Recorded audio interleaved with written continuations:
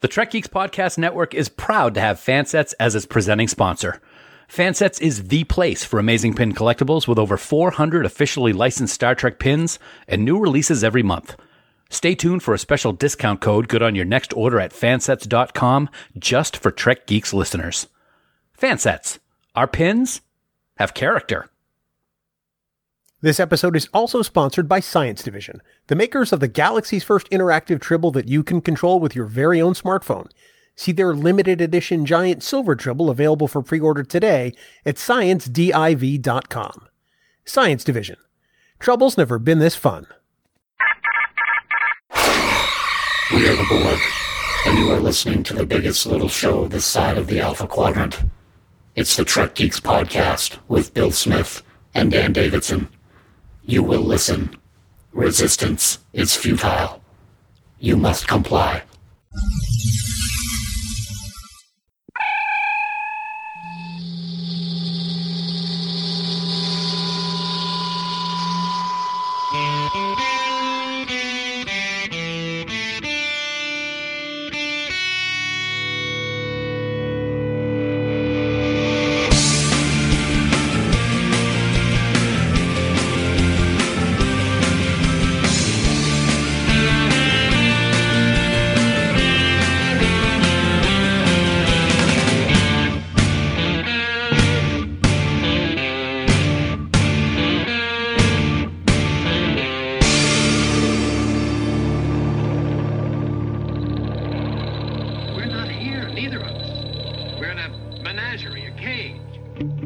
From the winery at Podfleet Command.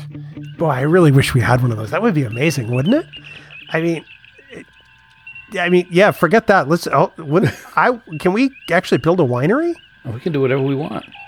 It's the biggest little show this side of the Alpha Quadrant, the flagship of the Trek Geeks Podcast Network. Greetings to you, wine consumers all over the galaxy and non-wine consumers, and welcome to the Trek Geeks Podcast. I'm your co-host, Bill Smith. This is episode number 294, and you've already heard his dulcet tones, and I'm sorry for that. I really am, because if you get to the outtake, you're going to wonder why you've listened that long. He's the largely questionable Dan Davidson, and Dan, I think this should be the new Podfleet Command headquarters, a winery. I think that's I got plenty of land right out my window right here. We can build a winery, and what I think is we should put like a 500-gallon tank underground like you do for propane, fill it with wine, and set a tap in the kitchen. So we just pour that wine in whenever we want. Fill it with some wine and get some cheese. I have some concerns. The first of which is it's not warm here year-round, and that's kind of a requirement for me. Oh, we'll have heaters and everything. No. I don't want to live anywhere where it snows. Well, we can pipe it to way down to where you go. That'd be a long pipe, but you know. Or we could just build a winery. It's great to be here, pal. Yeah, thank you. We start talking about wine, and we're off on a tangent. I think I've had too much already. I wish you would start, because that would make you far more intelligible. But here we are. Speaking of wineries, we have a great topic on tap today. For those who have not seen it, you may want to take heed of a potential spoiler alert. But yes. We're gonna talk about some Star Trek Picard. We are. Season 2 wrapped up quite a while ago, and for those of you who haven't seen it, like Bill said, this is going to be a spoiler-filled episode, so you probably want to just skip right ahead to the amazing outtake that we did already, and you'll enjoy that. But we're going to talk Season 2 of Picard. We're going to talk about all the things we liked, if there was anything that we didn't like, what we're looking forward to seeing in the future, and I, for one, had a fantastic time watching Season 2, and I'm looking forward to the discussion, buddy. I had a fantastic time watching Season 2, although it does strike me as two very different seasons mixed into one. Yes. Something that we will talk about in just a bit. Suffice it to say that it is going to be a pretty epic conversation, because you've got Q in the mix. You've got some alternate timeline stuff in the mix. You've got some exploration of the human mind stuff in the mix. Yes, but if we did that with you, it would be a very short episode. Very short conversation. I mean, we'd be done already. Bye.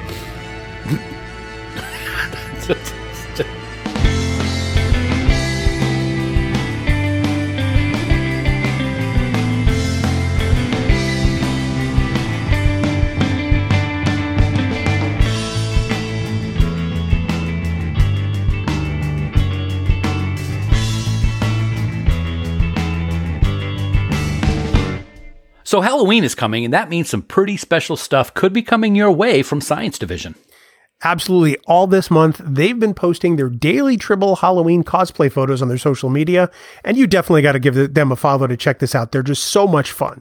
Plus, keep in mind the giant silver limited edition Tribble is more than halfway sold out already. At this rate, they could be gone by year's end, and you definitely want to get yours now because once they're gone, no more of the giant silver Tribbles will be imported from the Tribble homeworld. Aw. Well, plus, did we also mention that the Tribbles are interactive? Yep, the Science Division Tribble has its own app that you can use to control the Tribble. It's not necessary to have it, but it is a lot of fun to make it scream at people like incredibly awesome podcast co-hosts. Fret not, however, that's right, I said it. Everyone except Bill knows. That's right, you guessed it. Tribbles are not dangerous, my friend. Yeah. But you should get your Tribble today. Head on over to sciencediv.com right now to pick up one of the galaxy's first interactive Tribbles for your very own. Plus, while you're there, check out their new and improved shop accessory section where you can get all kinds of Science Division gear like mugs or tank tops, just like the one Dan is wearing right now. Or since, autumn is here in the US, maybe even a nice snuggly warm sweatshirt to keep yourself warm on these crisp fall days that we're having right now. Science Division. Trouble's never been this fun, and we thank our friends at Science Division for sponsoring this week's episode.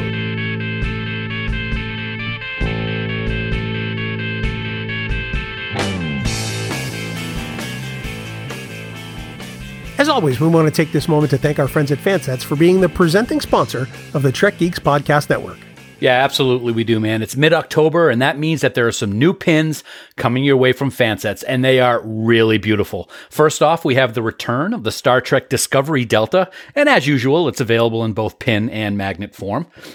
And the two newest pins from the XL Ships line are available, and believe me, they are absolutely gorgeous. I know because I'm looking at both of mine right now, right in front of me here at my monitors. You can get both the USS Defiant and the USS Voyager right now over at fansets.com. And hey, they just got a bunch of Deltas back in stock, so if you missed your chance to get the Section 31 Delta, the TMP Delta, or the Prodigy Delta, you can get them all right now over at, what's that site again? Oh, that's right, you guessed it, fansets.com.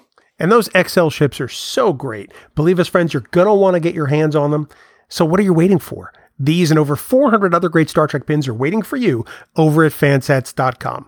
Look, we say it every single episode. Head on over to fansets.com, put those XL ships and those Deltas that Dan mentioned, put them all in your cart along with some accessories or gift cards or maybe even some more pins. And then at checkout, be sure to enter the special discount code TrekGeeks for 10% off your entire order. That's Trek Geeks in all capital letters with no spaces. And don't forget, when you spend more than $30, you will automatically get free shipping in the United States. Fansets.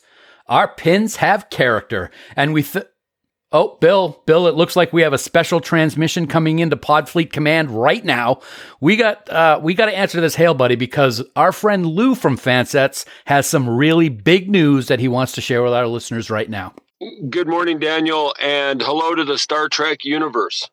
Well, speaking of Star Trek universe, we got some pretty cool new announcements from Fansets coming. Everybody who listens to the show knows that I love the Women of Trek series that you guys have been doing for a couple of years. I absolutely love glitter. I don't wear it, or I'm not going to admit that I wear it, but I do love it.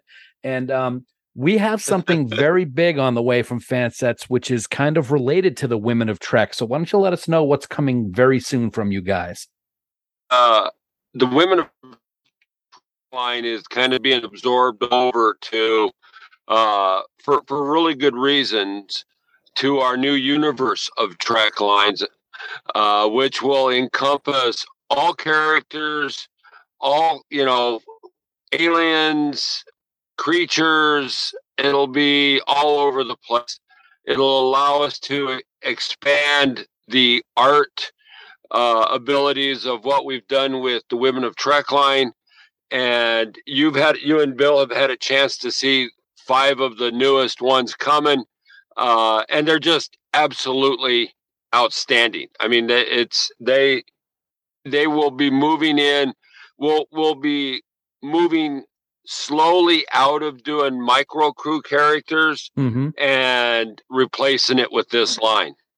Yeah, that's not to say we won't still do an occasional micro crew character, but this will be the main focus going forward for characters. Oh, that's fantastic. I'm a big fan of the Micro Crew pins, but I love these. And as you mentioned, Bill and I have had a chance to take a look at the first 5, and they really are spectacular. I'm guessing that the first one is going to be the iconic Captain Kirk. Is that correct? Yeah. How can you start anything in Star Trek without having the first face on the Star Trek Mount Rushmore, Right. which is Captain Kirk? So that's why we're leading off with him. We're touching many of the different series with the first 5, and there's that is the first 5 of 30 new characters that we have in art and in process right now. Unbelievable. And I got to tell you, the detail, as always, with your pins, Lou, is fantastic. You got the great image of Kirk with the captain's braids encircling the pin. And also one of the ones that's going to be my all-time favorite is you've got a wonderful Captain Sisko pin that's in art right now that looks fantastic. And what I like so much about this one is the circle that he's in. Part of the circle looks like baseball stitching, because we know how big a fan of baseball it is. So as usual, you and John have taken great care in the detail and what you're going to be showing with all of these pins. Well, thank you. And we pride ourselves on our originality. Hardly anything we do comes out of a style guide. It's all original art. And this allows us to not just make the character, but step into what makes the character. And that's, you picked up on the baseball. There'll also be stuff on the back of the pin that will be a little more commemorative to what we're doing with the universe of Trek. So good grab and good catch on seeing that right out of the gate. Oh, no, I think it's great. I think the other ones that are going to be coming out are the first 5 that you mentioned will be coming soon. We're going to have Captain Rios, of course, from Star Trek Picard. We're also going to have Nurse Chapel from Strange New Worlds. So that's a beautiful pin as well. And also one that really caught my attention is you're going to have the 2 Cetacean Ops beluga whales, Kamolo and Matt, with a very cool delta, which is the actual delta for the cetaceans. I think that's really a great one as well. So we got some really great stuff coming from you guys, and I'm sure that the quality is going to be just like all of the other things that you have put out over the years. Can you tease us with any other special things that'll be coming out in the near future over at FanFits? We're really going hard, as everyone can tell, with the deltas done right initiative. We've kind of hit our mark with getting 2 deltas out a month. Mm-hmm.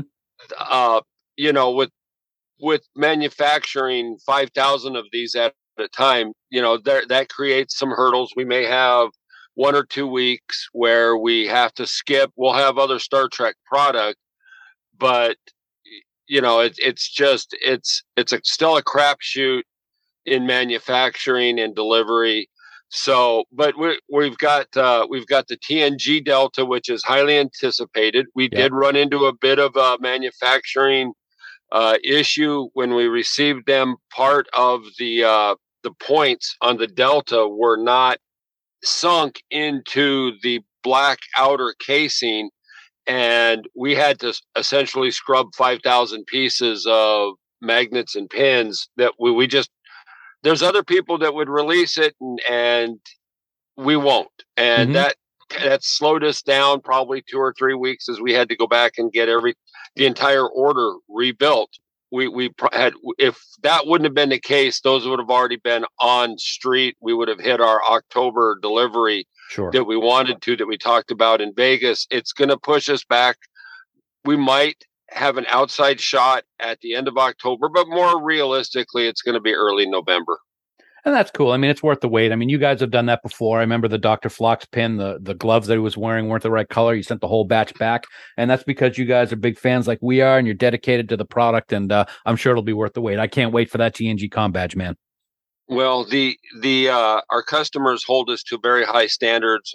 We try as hard as we can as mass producing these things. You have to remember, we're not making 25 of these with master prop people in Hollywood. We're having to bring it to mass market, and that create, it's not a resin cast. We can't do a metal resin pin. So to make them right, it's a process. And I know we've been very aggressive. I'm not sure anyone has ever rolled out deltas like we have for customers that are officially licensed. So Sure. it that takes up a lot of time, and it's one reason why we're really streamlining down to 3 or 4 prime products to get out there. So the other thing is, and then we probably have 25.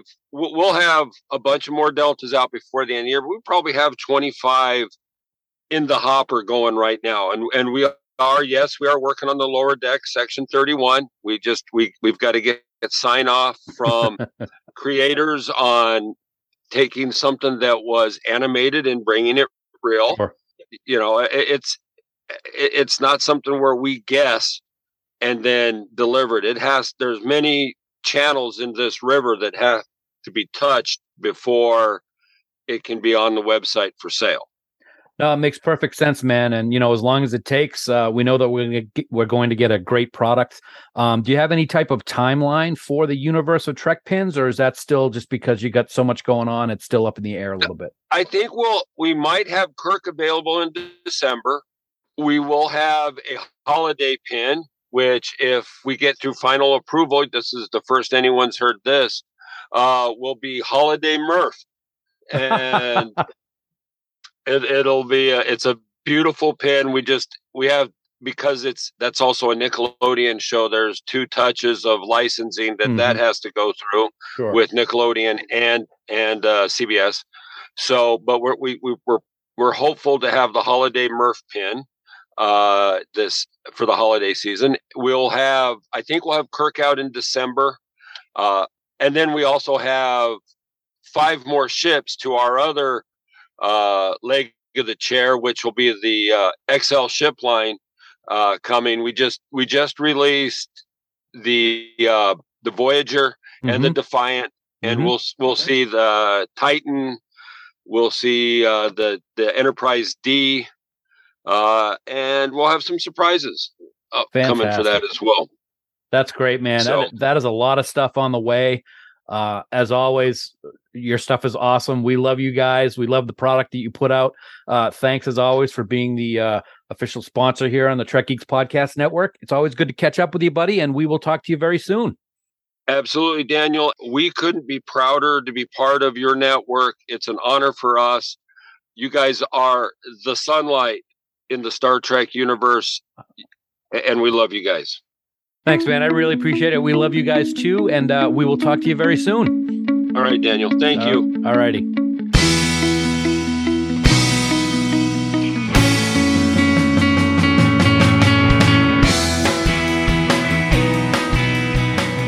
Well, here we are, the main segment of this week's Trek Geeks. And of course, for anyone who hasn't seen Star Trek Picard Season 2, we want to give you a spoiler warning. We're going to talk about the whole season and details throughout the season. So if you have not watched it, stop now, unless you don't care, and you can keep going. Black alert. Black alert. Or red alert, or spoiler alert, or whatever alert you want to call it. But you should stop here if you don't want to be spoiled, because we're going to do it. I sit and have conversations with you all day, so I'm spoiled. Wow, what do you need? I don't know. I thought you were going to say you're spoiled like meat that's been in the sun all day, but that's okay. Wow, this really took a turn. I was going to say more like cheese that's past its date. There you go. Or pretty similar. Yogurt or whatever. I'm very excited about this conversation. You probably are more than I, because Star Trek Picard Season 2 elicits a lot of different reactions from a lot of different people. So let's start with yours as a reaction of the season overall. What did you think? I thought it was phenomenal. Really? I really liked a lot of the things they did. They took a lot of chances, and I, for one, thought they worked well. A lot of people have given some negative comments towards Picard Season 1 and its slowness and everything, and I totally agree with it. I enjoyed Picard Season 1 because it was something new that we had been waiting for after the announcement from Sir Patrick, so I enjoyed it. But it did have some slow moments, but I thought that Season 2 kicked off with a huge bang, and I think it carried for most of the season. There were some parts of the season that got a little in the weeds and got into some very divisive topics, which we'll get into, I'm sure. But for the most part, Q and Guinan and the Borg and the Confederation. I love all kinds of aspects like that. You know how I love the mirror universe and things like that. So the first couple of episodes just absolutely blew my mind, and it continued pretty much through the whole season. I really enjoyed a lot of the things that they did. I come at it from a different perspective. I didn't love season 2. There are elements about it that I absolutely love. And I think that the first 2 episodes show an incredible amount of promise. But I think the subsequent 8 episodes, at least for me, show a season that really didn't gel together. It was like 3 separate story ideas that didn't really form a unified story. Mm-hmm. I can totally agree with that and understand that. And I do remember at one point, like for example, let's talk about one quick thing to your point real quick. There's one episode where they're back in time in our time in the 21st century, and Raffi and Seven are being chased by the police, and they're in a police cruiser driving around, and they're driving around for like 15 minutes, and a complete waste of time for an episode of them driving around when there could be so much more storytelling going on. So it had its moments of complete disjointedness. But at the same time, like you said, the first couple of episodes were incredible and had tremendous promise for the whole season. That particular aspect didn't bother me with them in the police car, because I thought there was enough there to propel the story. What did bother me was we went from the story about Q and Picard and them being in sort of this alternate timeline to an examination of Picard's mind that involved his relationship with his father and ultimately the suicide of his mother, to trying to make sure the Mars launch happened on time, to trying to stop what amounts to a new version of the Borg. There was 4 completely competing story ideas there, and none of them really, for me, came together well. Independently stories, I thought they were all fine. Yeah. But there was nothing that really bound the season together cohesively for me. I haven't looked at it in that aspect. And when you say that, you're absolutely right. Now, some of the aspects of the storylines, plural, were absolutely phenomenal. Let's talk about the first and second episode real quick. I'll say right off the bat, the new Stargazer is one of the sexiest and most amazing starships I have ever seen in Star Trek. Yeah. It is absolutely gorgeous. I love that Rios was captain. I thought it was a great opening to the show. It was fantastic. And we had this new threat, and the new threat, the special effects with the new threat and that opening in space and what comes out of it are just unbelievable. And then we see this new Borg Queen, and that's pretty awesome. But it all ends when the Stargazer self-destructs and takes out the entire fleet with it. But oh, boom, Picard's back in his house. And this is what I really loved, is we got the return of John Delancey as Q in this season of Picard. That, I think, is my favorite aspect of this entire season. I said it before, I've got a huge man crush on John Delancey, especially as an older Q. I thought that he was absolutely amazing in this role. It was great to see this closure, because we've talked about before how Q is kind of a character that, you know, it wasn't the greatest character in TNG.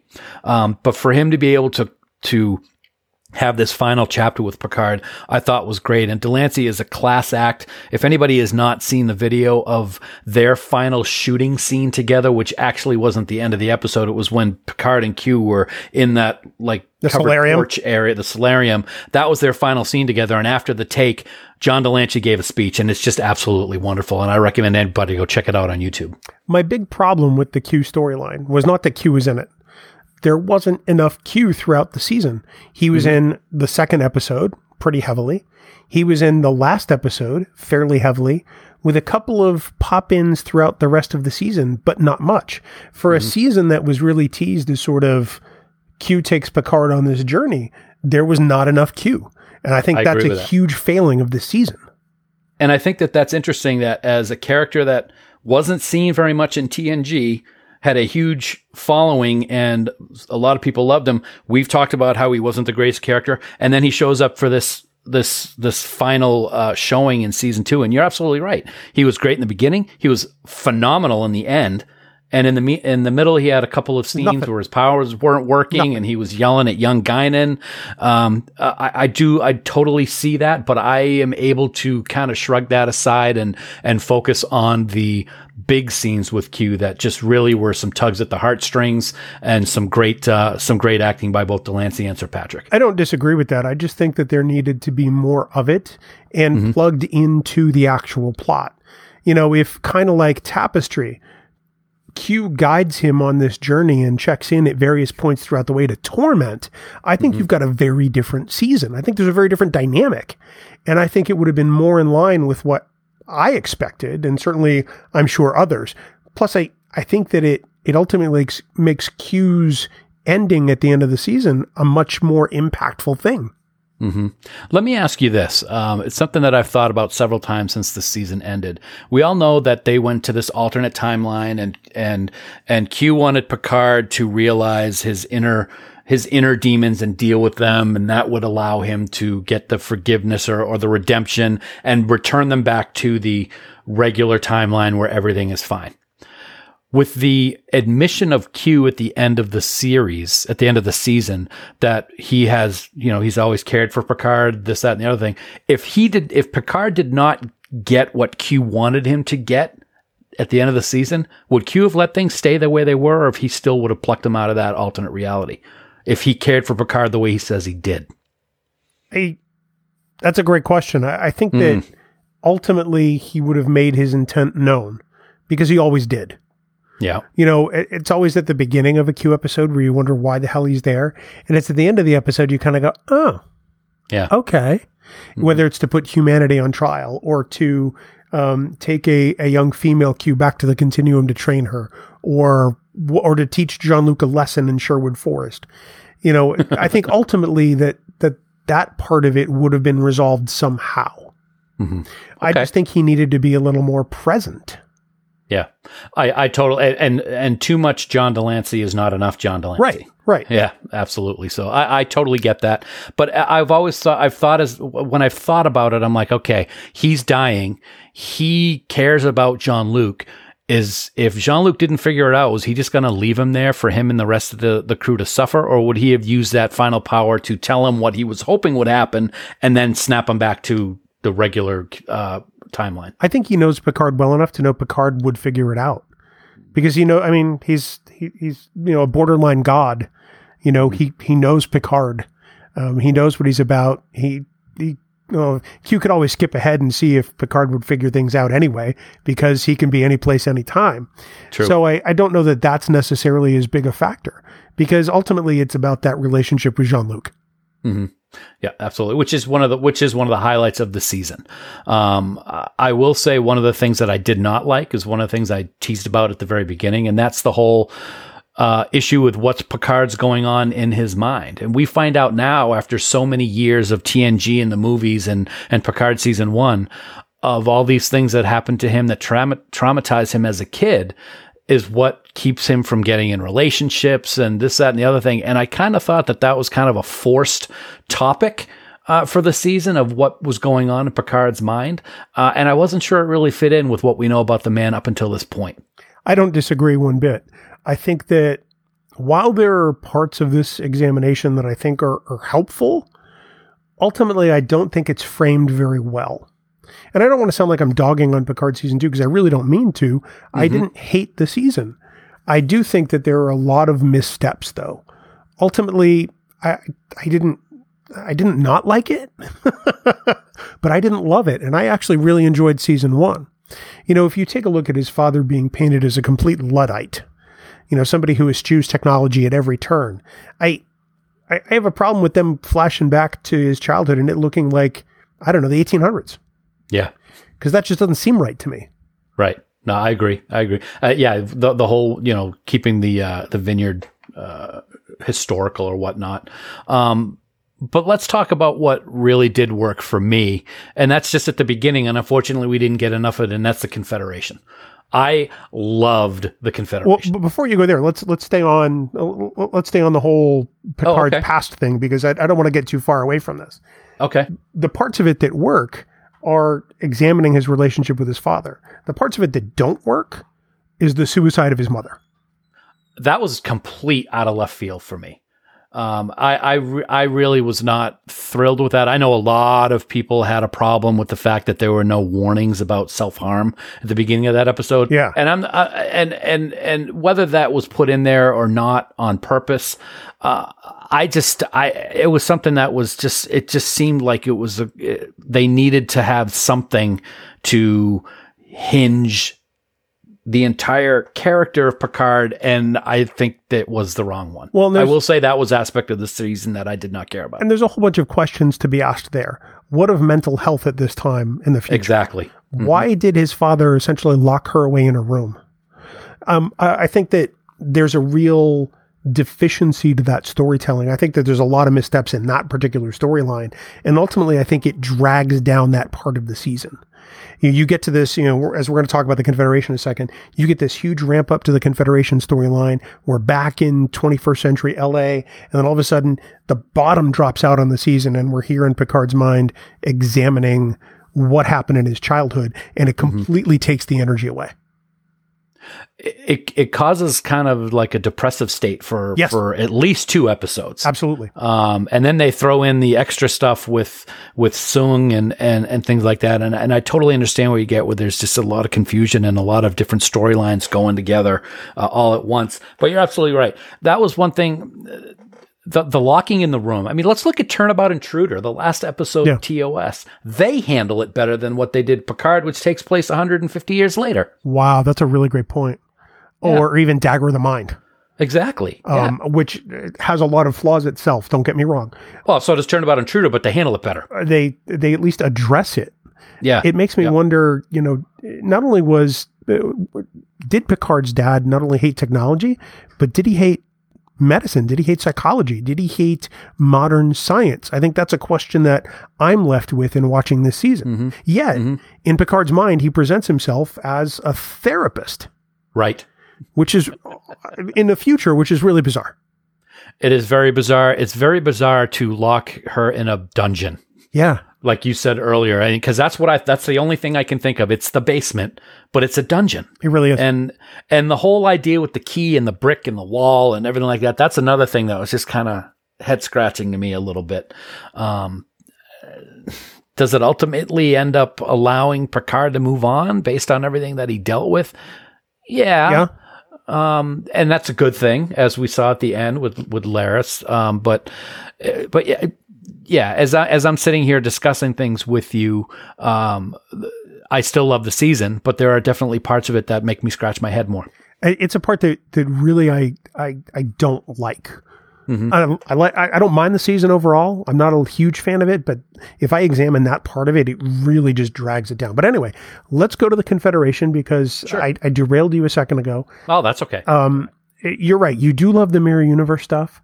I loved the way they forced us into this Confederation. Yeah. Because we're all very disoriented. Especially Picard, because there he is with his man android Harvey. And in a room full of skulls.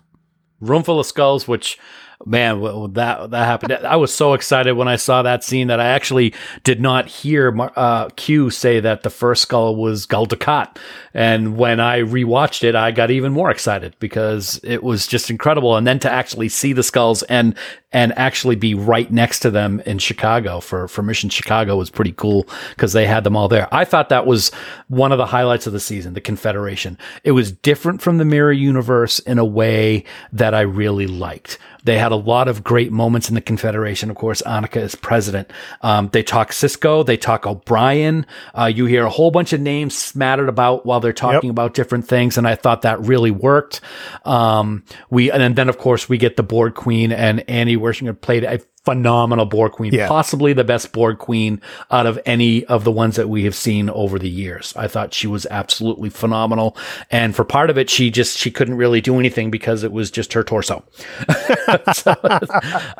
But I really liked the aspects of how evil Picard was, and it really worked for me. I really liked seeing that aspect. And then when he had to pretend to be that evil general, like at Starfleet Academy or the Federation headquarters when he dressed down a soldier, I thought that was really great. It was very cool to see. I was a little kind of like, okay, I don't think it would have taken this long for security to really get involved when he wasn't assassinating the Borg Queen in front of all of the people that looked a lot like the people from the first episode of TNG when they were on trial, but I'm not going to really go into that.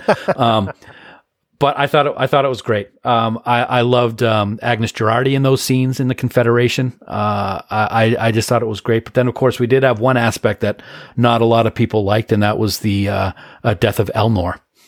That was hard. That was hard. It was unexpected. And I gotta say, I did not agree with Raffi at all in her reaction to Jean-Luc about that. I really didn't. I had a real problem with the way that she was. Yeah. I'm like, come on. Yeah, it could have happened to anybody. Now you're gonna now blame all of this on Picard when he's trying to get us out of this mess. I really did not like that. I get it though, because she's already lost her child. I know. And now here she is. She's lost her, or essentially her adopted kid, for want of a better word, and all because of what's gone on. Yeah, it was a bit of an overreaction, but I mean, that's what grief and that's what death does to us to some extent. I get it, even though it was misplaced, and I can't really fault her for that. The whole idea of the Elnor hologram later is weird, but we'll get there. I want to say that there were elements of the coming back to or being thrust back into the alternate timeline where the Confederation is, that kind of remind me a little bit of Star Trek IV: The Voyage Home, in the way they constructed some of these scenes, in the way that our characters knew exactly what was going on, but no one else around them did, how they had to try to fit in to advance, to where they needed to be. I thought that some of that storytelling was done exceptionally well. Yes. And it was fun to watch. It was a lot of fun to watch. That whole escape to the La Sirena, that whole sequence in that entire episode is just fantastic from start to finish in all of the aspects. And tense. Yeah. And that's what it worked. The tension worked, even though there was humor thrown in about trying to get the frequencies set up and Girardi dropping her swear words and such, which I won't say here, of course. No. It worked. And I really liked it. And that's where we get to see the Confederation badges used as lethal weapons, literally. Let's slice some throats with those bad boys. Yeah. I really thought it worked. And unfortunately, the Confederation aspect of season 2, that was it. Once they escape, they go around the sun, which was some great special effects, by the way, and slingshot back to the past. That was it for the Confederation. That was really too bad because it was pretty awesome. I'm not going to lie. I loved it. There are elements of Mirror Mirror in this episode. There are elements of Voyage Home. There are elements of Generations to some extent and the way Picard and Guinan interact. But I think that a lot of that storytelling, if I take out all of the Picard's family stuff, I think for me, this season works a whole lot better. I agree. That's a good point, man. Absolutely a good point. One more thing I want to say on the Confederation. It's really too bad that Eaglemoss doesn't seem to be around anymore, because if they had done a skulls collection and they could have done different skulls than what we saw in the Confederation, I would have a whole wall full of them, man. It would be pretty awesome. I would be one sick mofo. Your wife would relegate you to the basement. And deservedly so. Wow. Okay. Well, that's where Picard's mother went, so I guess I'll have to follow. Wow. Wow. This just got dark. Sorry. Very dark. Very well. It was dark. There was some dark aspects of the season. Yeah. I don't know about you, and I'm going to throw this out there, but I didn't once get fooled by the fact that Girardi wasn't going to be the new Borg Queen at all. I knew it from the moment the two of them were in the same room that Agnes was going to be the new Borg Queen. I knew that as well. At first, when we first saw the new Borg Queen with that cool mask, no idea who it was. But once she shot her, and then when she was being held by security in the chair, and then the Borg Queen was sitting next to her and we're talking in her head, I'm like, okay, here we go. This setting it all up perfectly for her to be the Borg Queen. And while I was excited that she became the Borg Queen and it was kind of cool, I didn't like her look when she became the Borg Queen. I did not like her Girardi as the Borg Queen makeup and On the finale? and all that. I wasn't very keen on that one at all. Yeah. Well, I think it was done to demonstrate that she's not the, like, we'll call it prime timeline Borg Queen. Right. That it didn't write over the Borg that we knew. This is kind of a new flavor. Yeah, and that's another aspect that I really start thinking about, and I can just get lost forever thinking about it. Okay, so she was created back before the split to the Confederation, and she took off and spent 400 years being the Borg Queen that learns about all this stuff that's going on back when things are back to normal. But she's not the Borg Queen that we saw in First Contact. She's not the Borg Queen we saw in Voyager. Right. She's a different Borg Queen. I'm already ready to pass out. But I think you actually covered it perfectly there. I mean, you actually... Where was she the whole time? Well, that's really the thing. Yeah. You know, off wherever Borg Queens go. It's like, okay. Maybe she was in her Borg palace. I don't know. Borg Palace. But I mean, you know, there had to be some kind of way to explain why they weren't around. And them showing up, I think probably is explanation of they were off doing whatever they do. And it's interesting I wonder if we're going to find out exactly what they did. That's something that I was actually going to say. Obviously, they're going to be the gatekeepers for whatever is possibly coming through this rift in space. And I hope that that's not all. I hope that's not, okay, they're going to stand guard there as the new members of the Federation, and we're not going to talk about them again. Are they going to be in season 3 at all? Because if not, it's going to be like, what the heck was that all about? Alison Pill is not in season 3 of Picard. No, she's not. So I don't know. It's going to be interesting to see how they deal with that. I don't think they're going to deal with it. I think there will be, and I could be wrong, but I think there will be some kind of reference as to what happened between then and now, and that's going to be it. I don't think there's going to be a great Borg continuation of the storyline. I really don't. Maybe I'm wrong, but I just don't see it.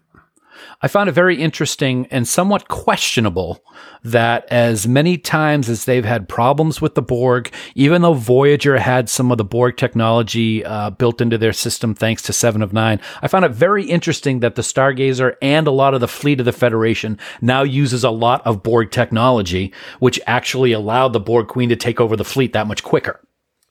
Yeah. I thought that was an interesting aspect. It's like, wow, you're going to allow stuff that you really don't understand. You're just going to use that technology and hope that everything works out okay. When they wouldn't let 7 join Starfleet. Exactly. Yeah. And we'll talk about that in a little bit. But yeah, that I thought was very interesting. It strikes me to be, well, you know, you and I work in a field where security vulnerabilities are just part of the daily consideration. And that strikes me as a huge security vulnerability. Little bit. Yeah, let's just take over everything. Yeah. I mean, what could this do? What harm could it be? I have a feeling that has to be addressed again somehow.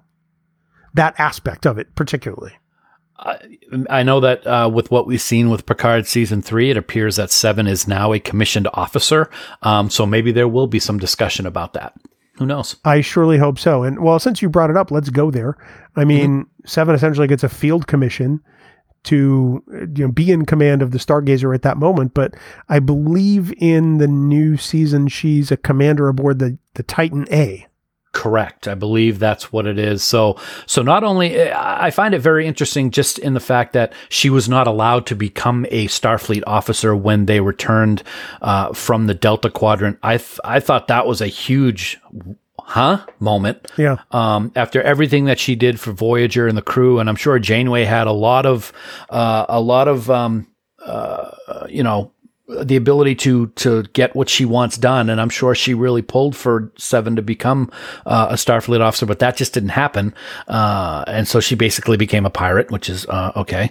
But now we're going to see her, and she gets, not only did she get a commission right then, she's like captain of the Stargazer instantly, thanks to Picard. And you could tell that she was pretty much digging it. Arr. Let's go back to the pirate thing.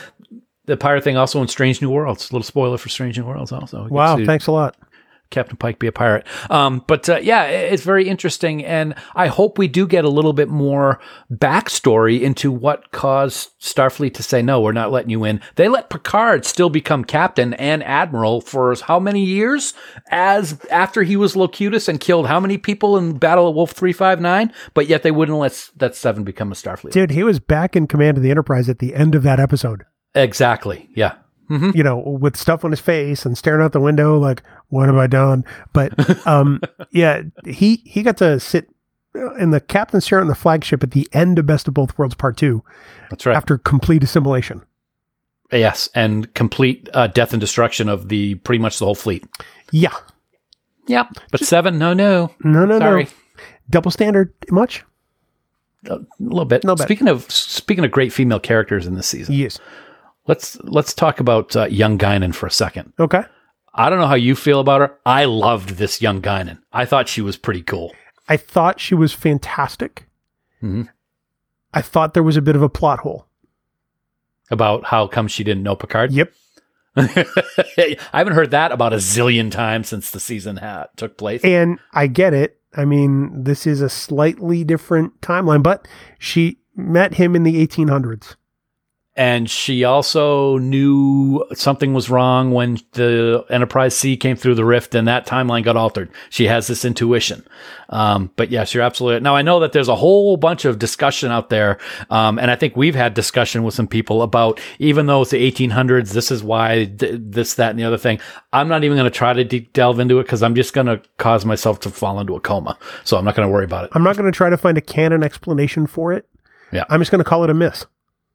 Yeah, okay, that's a good one. Yeah, it's a miss I can live with. Mm-hmm. I'm not upset about it. I don't think it breaks anything. Ultimately, I think that Guinan serves a purpose in this storyline. She does, and I think she's an amazing addition, both in current day. By current day, I mean the Prime Trek timeline that we're used to, and in the past. Yes, I agree. Great to see Whoopi again. It was great to see the new Guinan. Ito. I'm not even going to pronounce her last name, but I know Ito is her first name. And it was just wonderful all around. Agayeri, maybe, possibly. Sure, let's go with I don't know. She had some guns on her arms. I would not want to mess with that woman. She was awesome. I thought it was a little quirky, but I loved the nostalgia of there being a 10 forward on 10 forward I loved Ave or whatever. I thought it was kind of neat.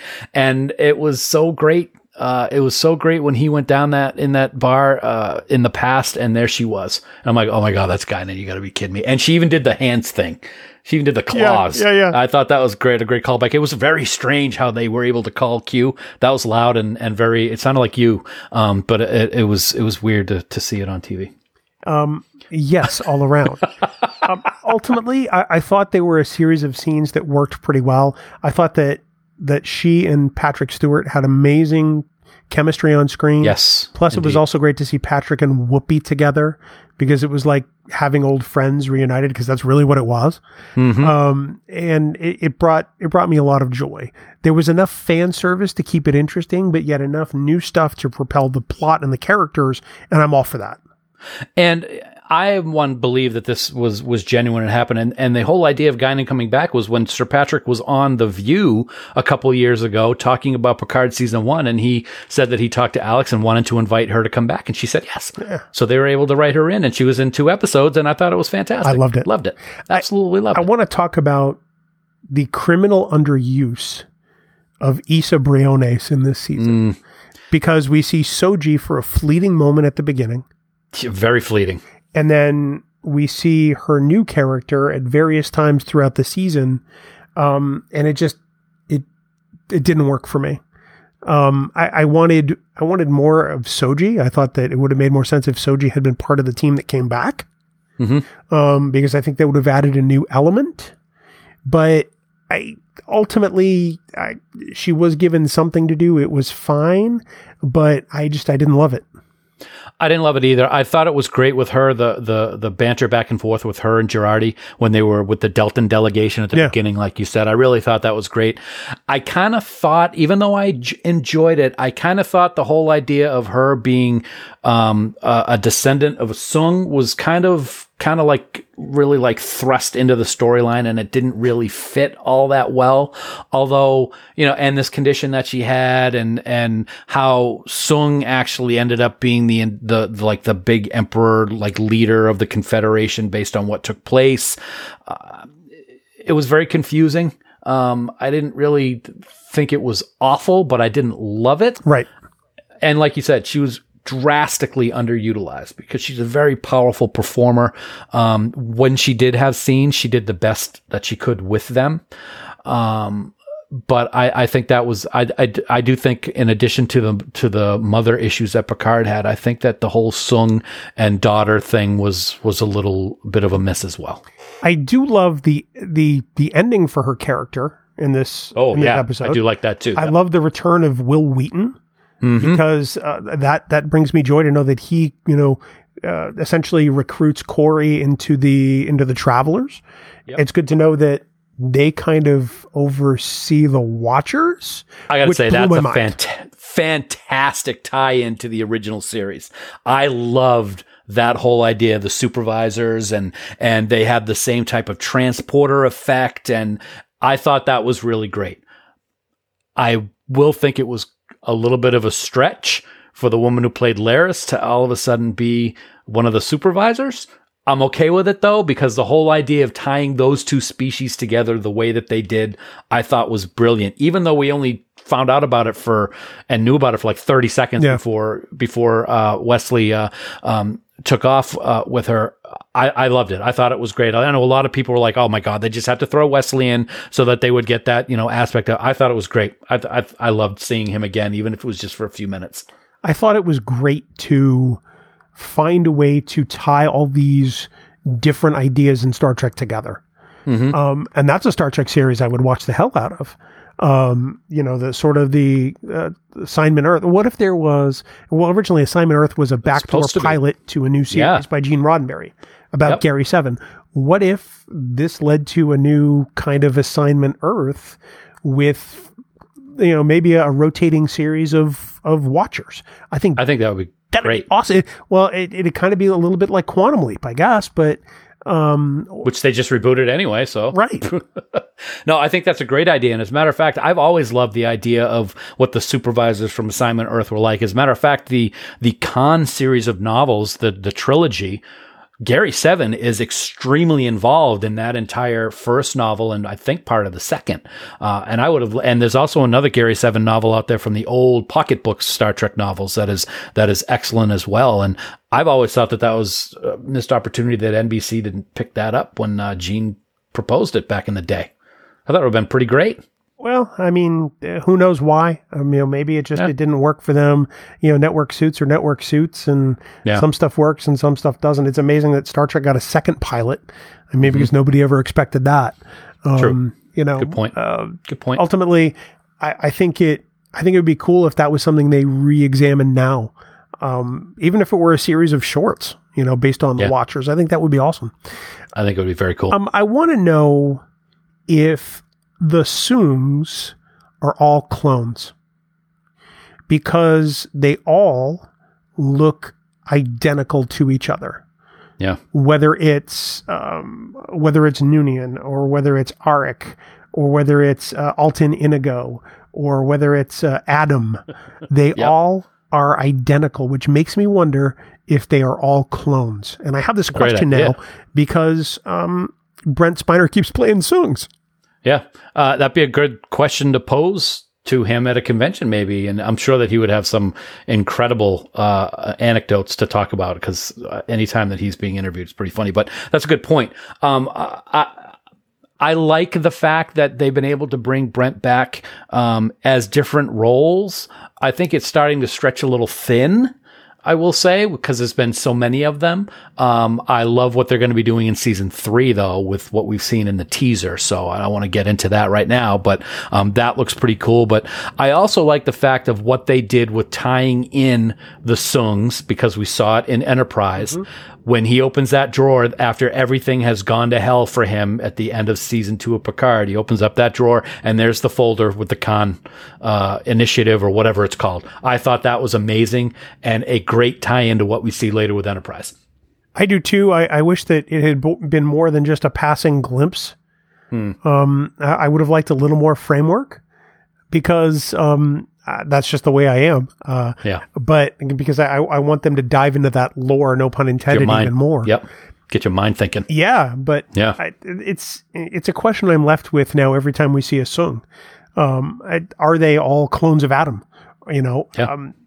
Good I feel like question. I feel like they almost have to be. I do have to say that one of the things that I found funny about this season. So remember the Star Trek experience in Vegas, where you were beamed onto the Enterprise D, and the Klingons were after an ancestor of Picard's to kill them. Oh, that's right. And the mission was to escape the Klingons and get back to Las Vegas. Fast forward to Star Trek Picard Season 2, and they have to stop Picard's ancestor from being killed. And so she can complete her mission so that Starfleet and the Federation as we know it can actually take place. And I just had to chuckle a little bit inside because it almost seems like a wink and a nod to the Vegas attraction. Maybe it was. I found it interesting, that whole aspect of her having to go on that mission, and that the love interest of Rios, that the son is actually the one that comes up with whatever he comes up with after she finds that life form on Europa or wherever it is that they go to. It was amazing that this little group of people in a city of Los Angeles with the millions of people, they all kind of tie together. It's the strings of time or whatever you want to call it, like, the butterfly effect or whatever. Like sands to the hourglass. Exactly. And speaking of Rios and his love interest, I really was kind of, I get it. I was bummed that he stayed behind. I think he's a great character, and I would have loved to see more of him in the future season of Picard. I understand why he did it, but at the same time, anyone who is involved with any time travel of any kind in any Star Trek series knows you can't do that. The ripple effect of it's bad. It's not good. The Department of Temporal Investigations would be having a field day if they ever found out about this. I hated that aspect. I'm going to come right out and say it. I did not like it one bit. Just because I wanted more for the Rios character. Yeah. I thought that it was great to have him as in command of the La Sirena. I loved his character in command of the Stargazer. I wanted him to do more in a Starfleet sense. And I almost feel like we got cheated out of more Rios by having him stay behind.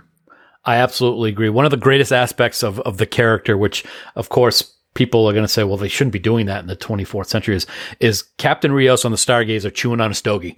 I just think that was the coolest thing, seeing him on the bridge of that ship with that cigar in his mouth.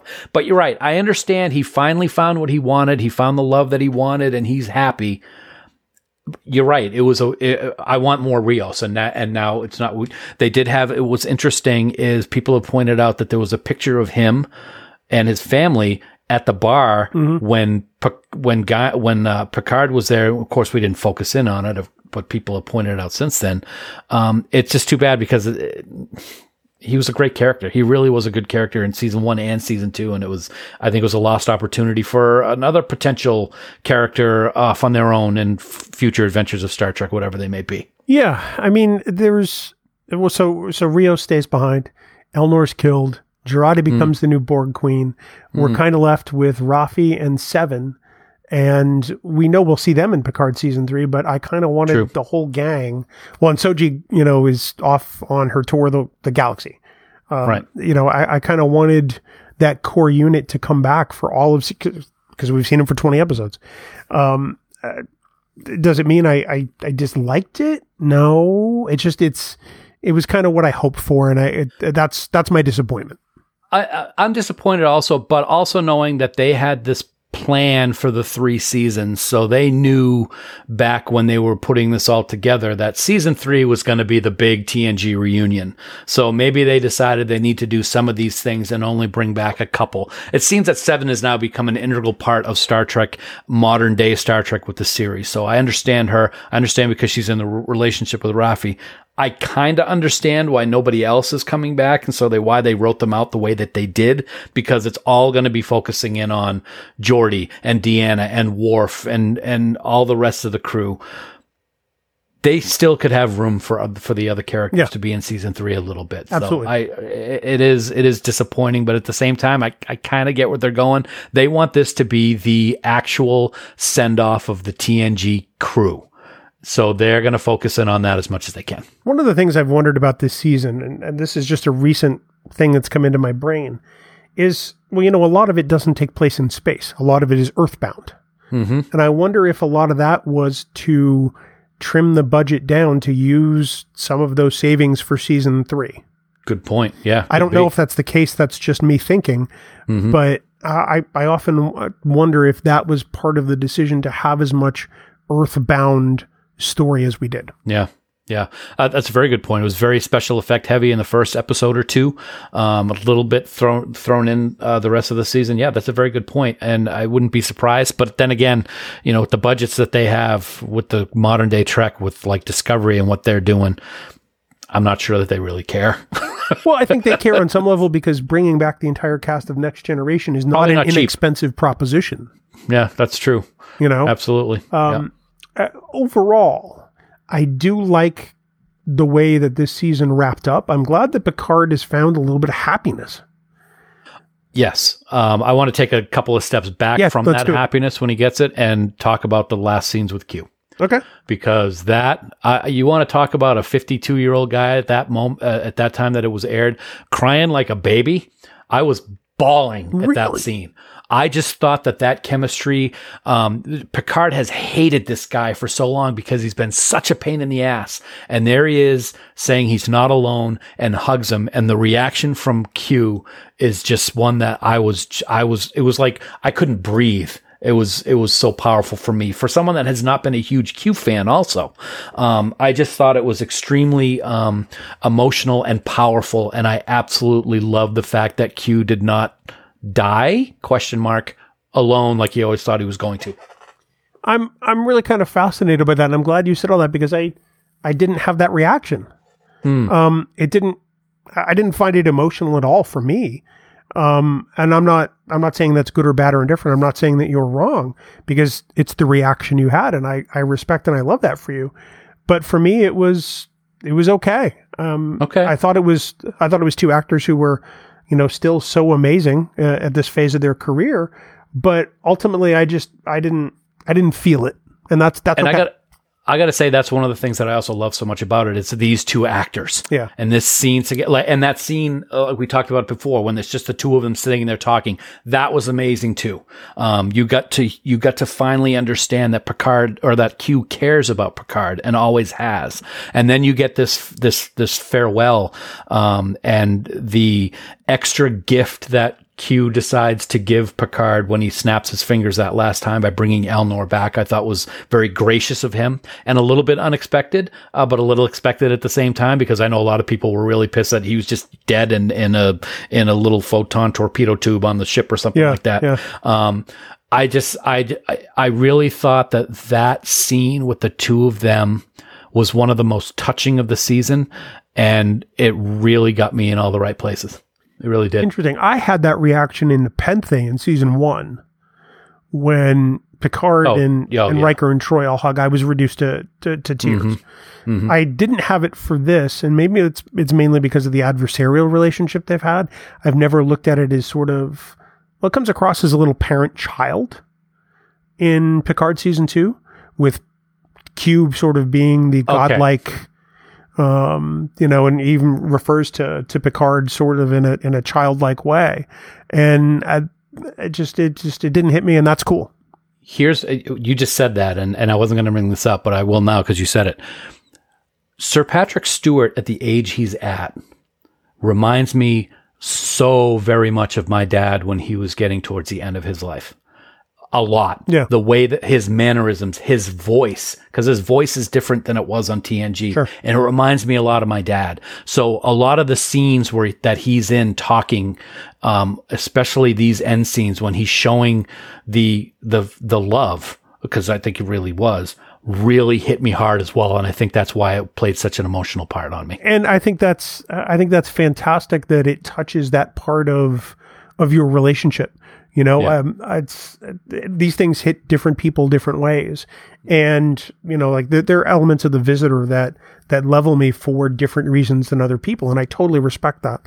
Yep. But you are correct to say that both of these actors are clearly at the top of their game in those scenes. Mm-hmm. Absolutely. Because they're phenomenal.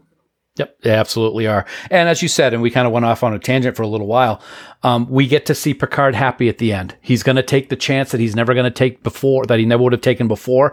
We're left, we don't see that, but we're left pretty much knowing that's what's going to happen, the way that he is talking to Laris. And I think it's great. I was really happy at the beginning of the season when it looked like that's what she wanted, and he was right there, just about ready to say yes, and then pulled back. And that was really disappointing. And to see it at the end, like it looks like he's ready to take that chance, I thought it was great. I thought it was a good ending for the season. It's interesting that this is a man who has, as he says in Nemesis, negotiated treaties between implacable enemies, initiated first contact with all kinds of alien worlds, and his final frontier turns out to be happiness.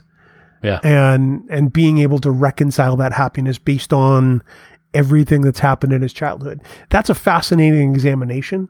And I at least appreciate the way that they actually let him have some. Because Finally. he could have been tortured still. Yeah. I mean, we've seen glimpses of it with Darren in one episode of TNG and then in Insurrection, but we never saw anything really of any substance. So, and we still really haven't, but we have that idea that that's what's going to happen based on how the season ended. Well, and I think we, like he, know that those were temporary. Yeah. Nella Darren could be transferred at any time, and in fact was. Or killed. Or whatever. And Picard, knew that he wasn't going to be staying on the Baku homeworld with Anish. Right. So, yeah, maybe I'll come back someday. Yeah, I'm not going back. I'll call you. Yeah, no, I won't. Call me. Ultimately, if you had to give this season a rating out of 10, what would you give it? And I'm putting you on the spot because we didn't talk about this. Yeah, I loved so many aspects of it, and even the things that we've talked about that weren't the best aspects. I'd got to give it a solid 8. Really? 7.5 to 8. Yeah, there were so many aspects of it that just get me so giddy and happy and emotional at the same time that I'm willing to overlook some of the flaws that it has. Okay. What about you? I'm going to give it a 4. Really? Yeah. Ouch. Okay. It's dark. Yeah. Through the middle, it's pretty dour. And it just, none of the storylines work well together. Let me ask you this. What would you have given Star Trek Picard season 1? Probably a good 7. Okay. So let's see. I'd probably give Picard season 1, I'd 6 or a 7. So, and I think season 2 was better than season 1. So yeah, I'd have to go with a 7.5 or 8. 4 is, wow, that's very surprising. For me, season 1 is a great examination of a man with a regret. Mm-hmm. Because we never see our Starfleet captains have regret. They're on to the next thing, right. And it's, to boldly go where no one has gone before. Mm-hmm. At that phase of Picard's life, he's tortured by some of his decisions. And it was interesting to see that manifest itself. And ultimately the way it resolved. Right. He gets closure for Data. And I think that's really what made it really kind of important. That is special, yeah. Because it was truly special. This, it's 4 different story ideas that don't really ever gel together. Mm-hmm. And while I like aspects of it, and I love the performances by a lot of people, the season on the whole just doesn't work for me. I don't hate it, but I'm not going to rank it up there with season 1. I just can't. Okay. No, that makes sense. No, I think that's what's great about the fact that we have these discussions. There's so many aspects of it that I loved that they kind of overshadow the things that I didn't, which makes me appreciate the season more, I think. Yeah. I mean, and what's kind of weird is there's a lot of aspects of season 1 that I think don't work. And I did the same thing. Sure. There's a lot of things that I do, like that Data, the whole Data thing is just incredible, especially the last episode of season 1. Even it looks like it didn't work the same for you in season 2 as it did for me in season 1, but that's okay.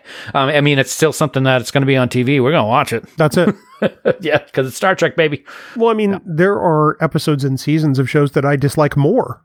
Mm-hmm. 4 out of 10 is not terrible.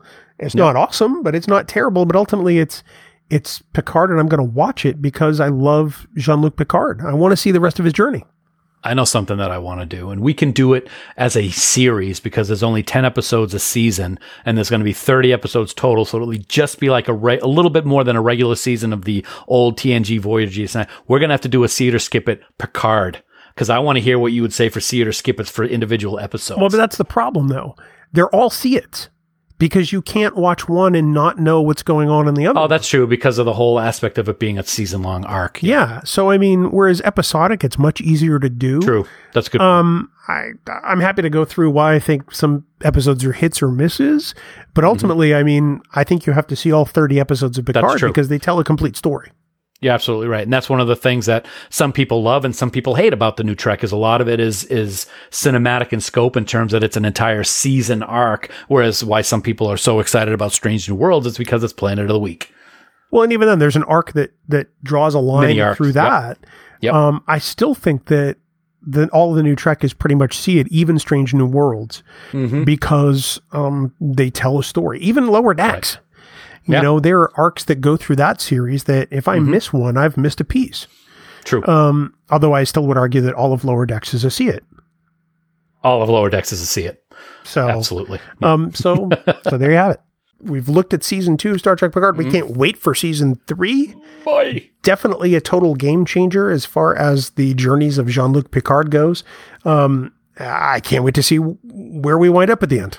It's going to be great no matter what happens. You know, this season was really special. There were some things that I absolutely loved. A lot of people didn't like the darkness. I actually loved the Confederation. I thought it was great. And I'll talk about those skulls until the day I die. So, but yeah, it's going to be very interesting getting the whole family back for a final third season. Or is it? Jonathan Frakes, damn you. But it's going to be fantastic no matter what. And I'll tell you right now, dude, February cannot get here fast enough, but neither can Vegas, because you know they're going to have all of them back, and it's going to be a pretty magic moment. I hope it's going to be all of them, because Patrick doesn't always do Vegas. Oh, that's right. That's right. I'm thinking about when he was there to announce Picard, and I get all chills still. Oh, giddy. Giddy. That's not giddy. That's I can't say what that is without bleeping. But, you know, Dan, another thing we're excited about, in addition to Star Trek Picard Season 3, 5-year mission, the band. Good Lord, yes. Who also has 5-year mission, the podcast. Wow. Who also Genius. has 5-year mission, the albums. It sounded a lot like Spaceballs, and that's okay, because 5-year mission is that good. Get yourself on out to 5yearmission.net. Get all their CDs. Send them to yourself. You know, maybe it's a nice early holiday present for you, because we guarantee you are going to love their music. You've heard it here on Trek Geeks for years. You've heard it on some of the other shows on the network, including 5-Year Mission, the podcast, available wherever you get your podcasts. And become a huge fan of the band, as Dan and I are ourselves. And what was even cooler than just having 5-Year Mission, all kinds of songs, is last week we just had Spock's Brain music because we actually did the episode Spock's Brain. That was really cool. That was very smart on your part, I got to say also, buddy. You know what else I love besides Picard Season 2 and 5-Year Mission, Bill? My face? Oh, God, no, not at all. I love Lower Decks. And I love Lower Decks Season 3 in particular, buddy. There have been some great episodes. There have been some great callbacks. There's been some great voice acting, especially in last week's episode. You remember that one. Boimler created a new holodeck adventure where he's Captain Dagger, and he takes the crew on a dangerous and adventure-filled mission to find and take back an important and dangerous device that can literally change the timeline just by playing songs from our favorite band, 5-Year Mission. I mean, I just get chills thinking about it. Check it out. It's Crisis Point 2, Parapharxis. Oh, come on. Am I ever... that's all I'm going to get every single time, isn't it? No, you've gotten worse. I thought... And you've gotten better. I've gotten better? Thank you. No, you've gotten better reactions. Oh. as where I say, like, that's just terrible. That would be a better reaction than what I just had, which... kind of this was such a good episode though. I want to know at one point you start trying with these, because we're almost 8 years in. Just following my leader, that's all. Oh no. I don't even do this, so you can't blame this on me. No, I gotta do something to pick up the podcast. No, you love to try to deflect. You just own this. They suck. No, they don't. They're wonderful. You know, all you listeners out there, you can tell us on Twitter how much you love the Farkism. You can buy a shirt over at our store on TrekGeeks.com, and you can get a I'm only here for the Farkism shirt. That's right. I said it. I love Farkisms. Yeah, you can get it. You love them because you write them. No, I'm talking about the people wearing the shirt that says that on the shirt because they love them. I'm going to be convinced that anybody else wearing that shirt probably is being held hostage and needs intervention from law enforcement. Okay. Not counting Fark. I mean, Fair because Farks, obviously people. he should wear his own shirt with Right. himself on it. I mean, that makes sense. That's a little strange, but that's true. Anyway, Parafarxis. 5-year mission.net. Don't forget, you too can support the Trek Geeks Podcast Network, upon which 5-year mission has a podcast, in case you hadn't heard or were not aware, by subscribing to us on Patreon, all kinds of perks, Dan, and a whole bunch of people who help make it happen for us. Oh, absolutely. We have tons of people over on the Patreon who we are just so thankful for. And right now, we're going to thank our associate producers for the support that they give us. And they are Vikram Bhatt, Brad DeMag, William Edward M. Jr., Patrick Escudero, Andy Fark of the previously mentioned 5-year mission, Kimberly Francis, Jonathan Hamilton, Peter Hong, William Jackson, Ryan Jeffs, John Krikorian, Sean Lynn, Rick Mason, Jamie McGregor, Ross McKinney, Jim McMahon, Aaron Mollenkoff, Helen Reed, Sarah Rutlinger, Tim Robertson, Desi Rogers, Greg Roger, Eric Sakian, Adam Sanders, Tim Serdar, Heather Sohn, Blake Strike, Rick Tatro, Lisa Tomlinson, Ron Robel, and the gracious and wonderful Connie Hutchins, as Bill Belichick would say. Wow, that's kind of be a really specious joke All right, for only a few people. I'll say it again. And the gracious and wonderful Connie Hutchins. That is so much better. Thank you very much. It gives Connie the kind of attention and recognition that Connie deserves, quite frankly. Yeah, but she gave me bleep for the whole Mary Poppins thing, so, you know. You deserve it. Have you watched it yet? Nope. All right. We also want to thank the following producers of the Trek Geeks Podcast Network. They are Mike Bovia, Steve Bovia, Chaz Bradshaw, Kyle Castillo, Peter Craig, Andy Davenport, Craig Ewing, Jackie and Chris Hackney, Kimberly Hartman, David Hood, Lionel Marchand, Matt McGonigal, Darren Metcalf, Charlie Mulvey, Sean O'Halloran, Casey Pettit, Jamie Rogers, Major Self, Casey Shafsky, Terry Shull, Jim Stoffel, Chris Trabuzio, Ken Tripp, Christina Werther, and the lovely and talented Jess Vashon. Dan, the senior producer, is the one and only legendary, much heralded Yes. Jude Tatman. Oh, I've been waiting for that name all day. Okay. You too can become a producer on the Trek Geeks Podcast Network, and it is so easy to do. Head on over to patreon.com/TrekGeeks for all the details. Dan, next week, we're going to take a look at an episode that we looked at on the schedule and said, why are we going to talk about that? And that's going to be our episode next week on Trek Geeks. It is going to be our episode, and it turns out that I'm the one who suggested it, but I have no memory of doing that. But that's okay, because that's just the way I am. So we're going to deep dive into Voyager's Season 4's Prey, and I think the reason I picked that is because, you know, the one and only Tony Todd is in it. So I can pretty much guarantee that's the exact reason why you picked it. That's pretty much it. It's all going to be next week on Trek Geeks, the flagship of the Trek Geeks Podcast Network. I mean, as if you need a better reason to pick it. I know, right? Tony Todd, previous guest of the Trek Geeks Podcast, I might add. It's one I'm looking forward to talking about. It's got one of my favorite shots in all of Star Trek in this episode. Was that when the A472's climbing the ship? Oh, yeah. Oh, baby. Yep.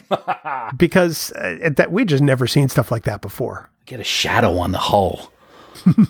But anyway, an episode that we might geek out over elements on next week here on the flagship. Of course, for more great Star Trek discussion, please do check out the other member podcasts here on the Trek Geeks Podcast Network. So many fantastic shows created by passionate fans who just want to share their love of Star Trek and Gene's vision. You can find all our podcasts in the free, that's FREE, Trek Geeks mobile app, or get a link to your favorite podcast player by visiting trekgeeks.com/listen. The Trek Geeks Podcast Network. No one, I say no one, talks Trek like we do. They all try. They don't do it, though. Of course, for all the news on all the Star Trek CO, please visit our great friends at treknews.net. For now, this has been episode number 294. 294. We do hope you all live long and prosper. Coconut, Mr. Crusher. Engage. Music for Trek Geeks is provided by 5-Year Mission. They're writing an original song for each episode of Star Trek. Hear more of their music at 5yearmission.net. Trek Geeks is a production of Coconut Media Works. Executive producers Bill Smith and Dan Davidson. For more great Star Trek discussion, discover the other shows of the Trek Geeks Podcast Network at trekgeeks.com or find us in Apple Podcasts, Spotify, or your favorite podcast app.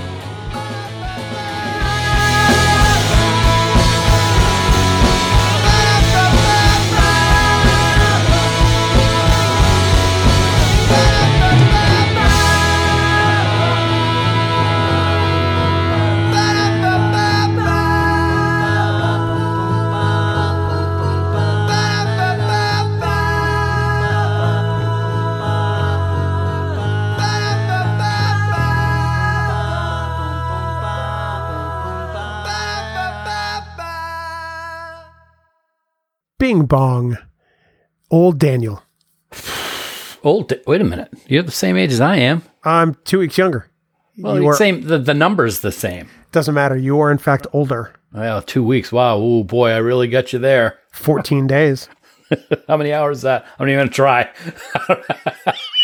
I would have to Google that. Let's see. It's 14 days, 24 hours in a day. 14 times 24 is the 336. Well, actually, that's the hour of the day that I was born, 3:36 in the morning. That's quite the coincidence. Wow. 100%. I think it's going to be like this all recording long. All kinds of coincidences. Coincidence eye? No. Oh, my God. Coinc. So here's what I've discovered. Oh, here we go. As you know, Yes. just almost 9 short months ago, we adopted a rescue pocket pit bull named Isabella. Really? Yeah. Yeah, you've met her, dummy. Oh, right. That's right. If I have learned anything in the last week, it's that I will never do anything alone ever again. Nope. So last night, well, you've had dogs for Yeah. quite some time. I've had dogs for quite some time. They like to run in their sleep. You know, when they dream, they sometimes run. Oh, yeah. You see their paws yeah. move. Yep. Oh, yeah. Yep.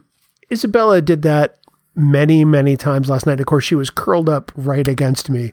We were literally butt to butt. And so every time she would be like, you know, moving in her sleep, I would just feel like there was an earthquake about to occur. So as a result, she slept like an angel. I slept very poorly. You look tired. Thank I you. don't mean Thank that in you. a bad. I don't mean that in a bad way, but I'm tired too. So, but that's I'm tired of looking at you. that's true. So I have a dog story also, which is it's not as good as yours, but it is funny. So yesterday afternoon, Sue's at her desk in the loft down the hall, and I'm here in my office. And whenever we're upstairs, the dogs are always sleeping next to her. There's there's a bed and blanket, and I'm just doing my work, and all of a sudden I hear,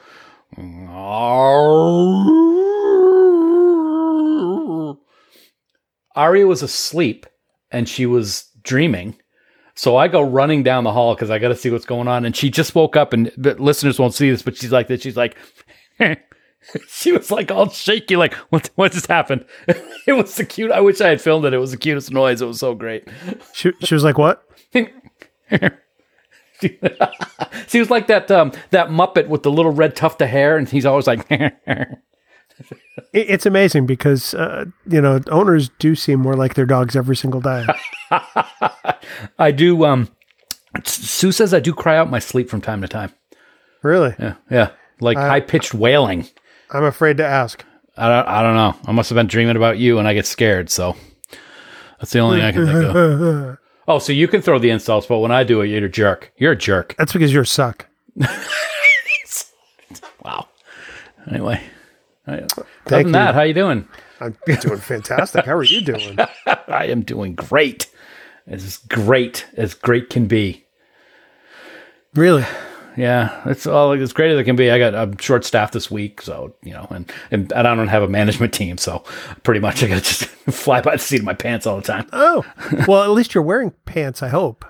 Yes, I am today. Oh, I got a pair of jeans on with my Shark Side of the Moon shirt, Pink Floyd album cover with Jaws. Did you see the Science Division Tribble cosplay of the Tribble as a shark? I did. That was pretty wonderful. It was excellent.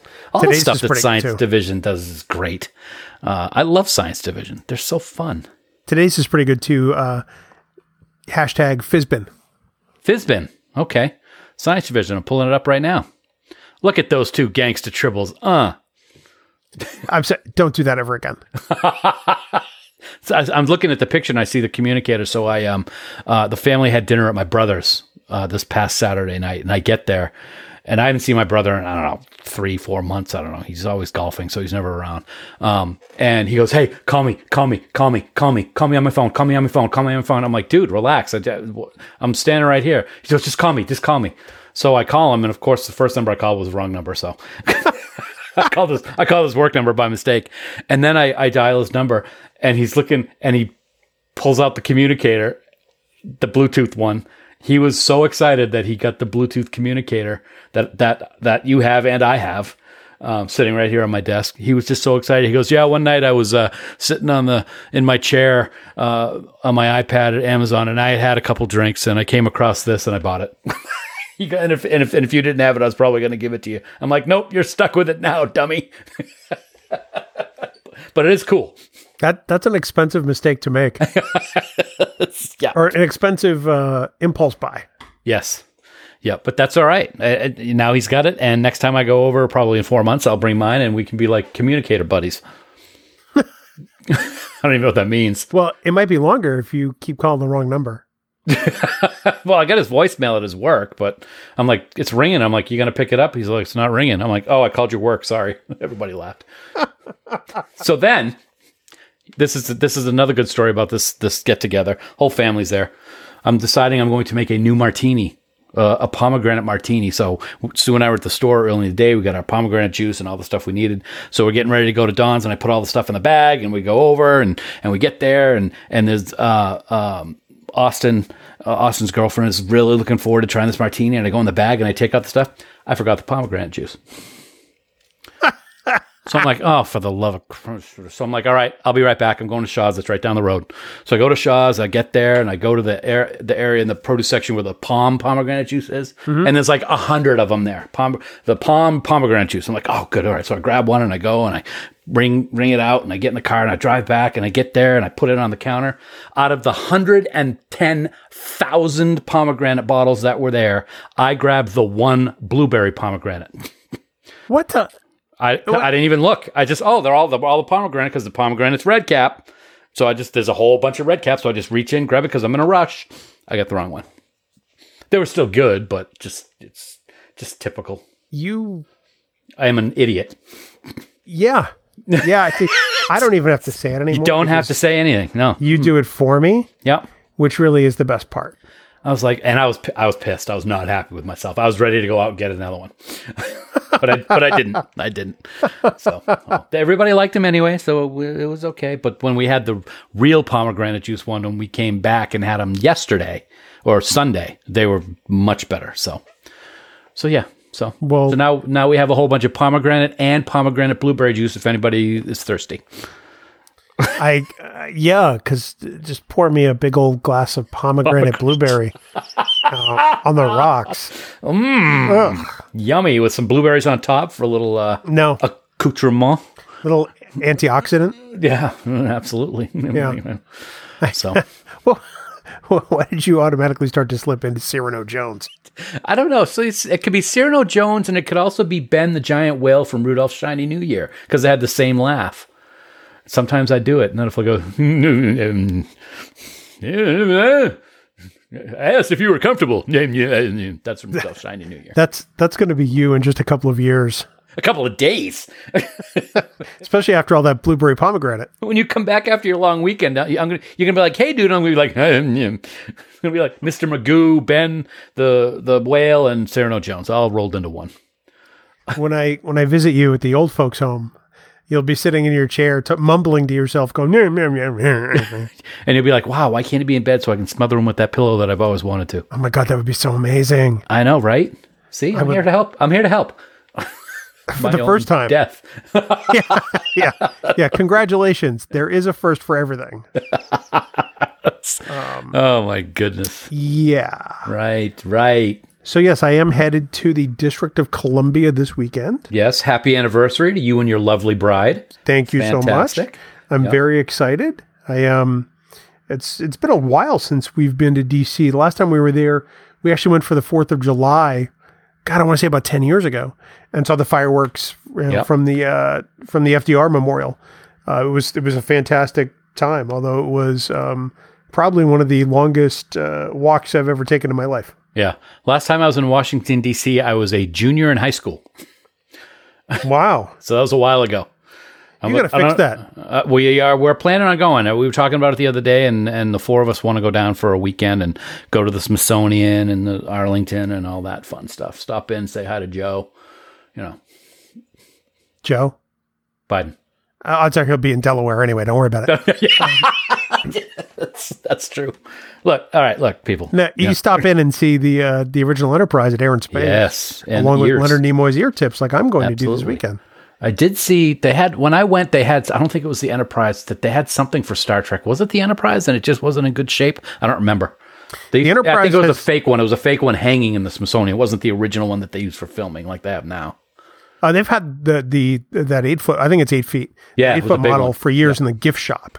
Okay, that's what it must have been. Yeah. And now it is on the main floor Okay. since the restoration. I saw it for the first time about 20 years ago in the gift shop. Okay. Then that's what I saw it somewhere hanging up somewhere. But is that the one? That's not the one.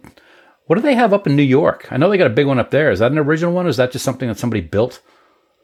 Where in New York? At the set tour.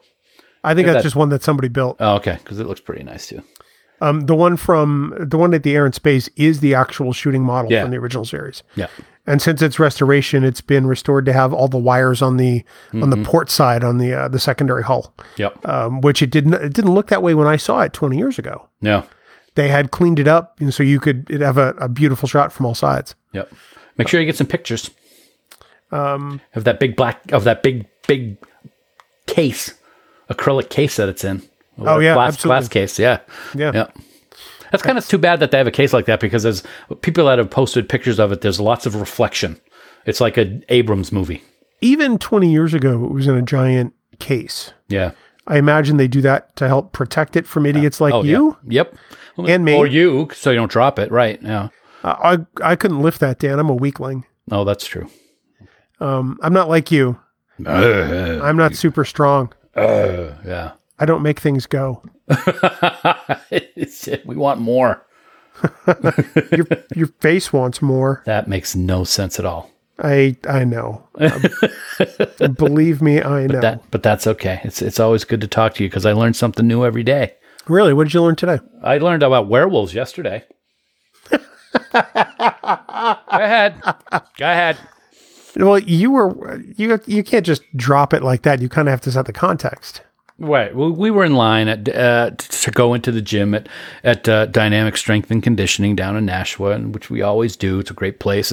And you and Kelly were in front of us, and I was wearing my Monster Mash purple T-shirt, which is basically Frankenberry, Count Chocula, and Boo Berry, and it's a great little Halloween historical shirt, and I love it because I love those cereals.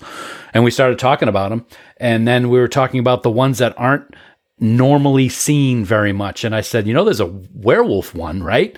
And you're both looking at me kind of crazy. And I'm like, yeah, it's called Fruit Brute. And it had a werewolf on the box. And I'll let you take over for what your wife had to say about it.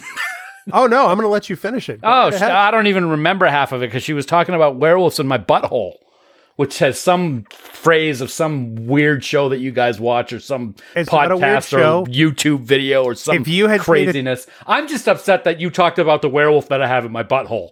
Nobody's supposed to know about that. If you had paid attention, you would have realized it was an Instagram video about this kid I got the link right here on my phone. singing a song called "What's Inside Your Butthole." Yes. And this kid goes She's through the behind you song, laughing.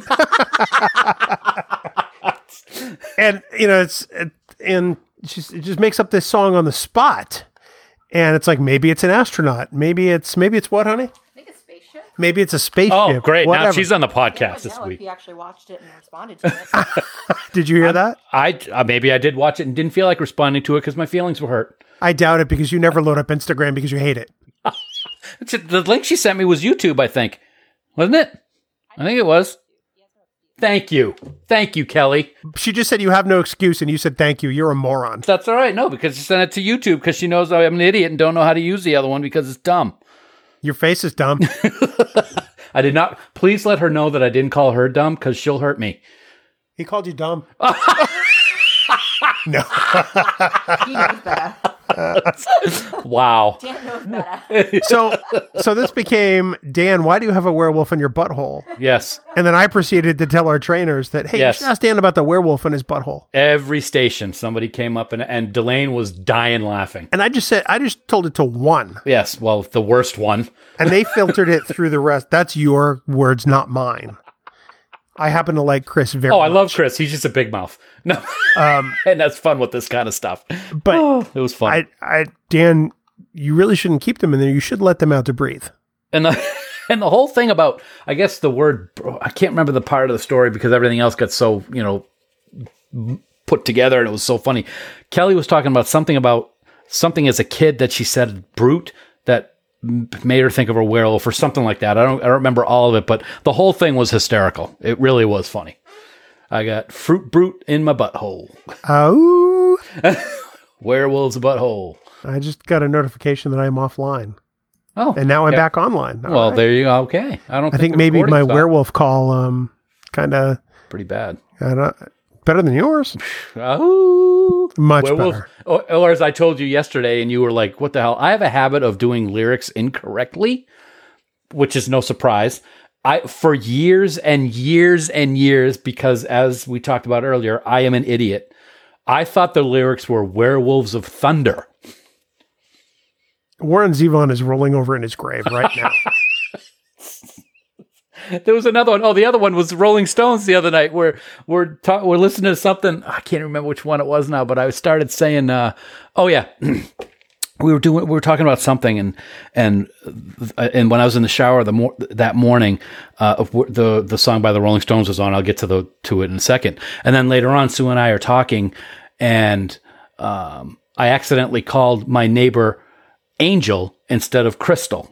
And Sue's looking at me, and I'm like, "Angel, where did that come from?" And I'm like, "Oh, I'm sorry. I was listening to Angel came on the radio this morning when I was taking a shower by the Rolling Stones." And she's looking at me. She's going, "What?" And I'm like, "Angel." And she goes, "That's Angie." Yeah. And I'm like, my entire life I've been singing it as Angel. That's what I do. It's like in Stairway to Heaven. I used to say the wino down the road instead of the real lyrics. This has been the longest outtake ever, and only about half of it's been tolerable. But people just know how stupid I am now. So it's all worth it, right? I don't think there was really ever any doubt in their mind. Here we are, 294 episodes in. Yeah. It's not now they've discovered this. Now it's just, they're like, wow, he's really worse than we thought. No, I think they figure that your decline is pretty much on par with the projections. All right, I'm done. Oh, thank you. Are you okay? You sound like you're going to die. You sound like me a few weeks ago. I'm going to start coughing in a second. I'm trying not to. Anyway. Yeah. Kill Spock. That's not what we came for. That's not what we're recording Trek Geeks for, is it? Oh, well, anyway.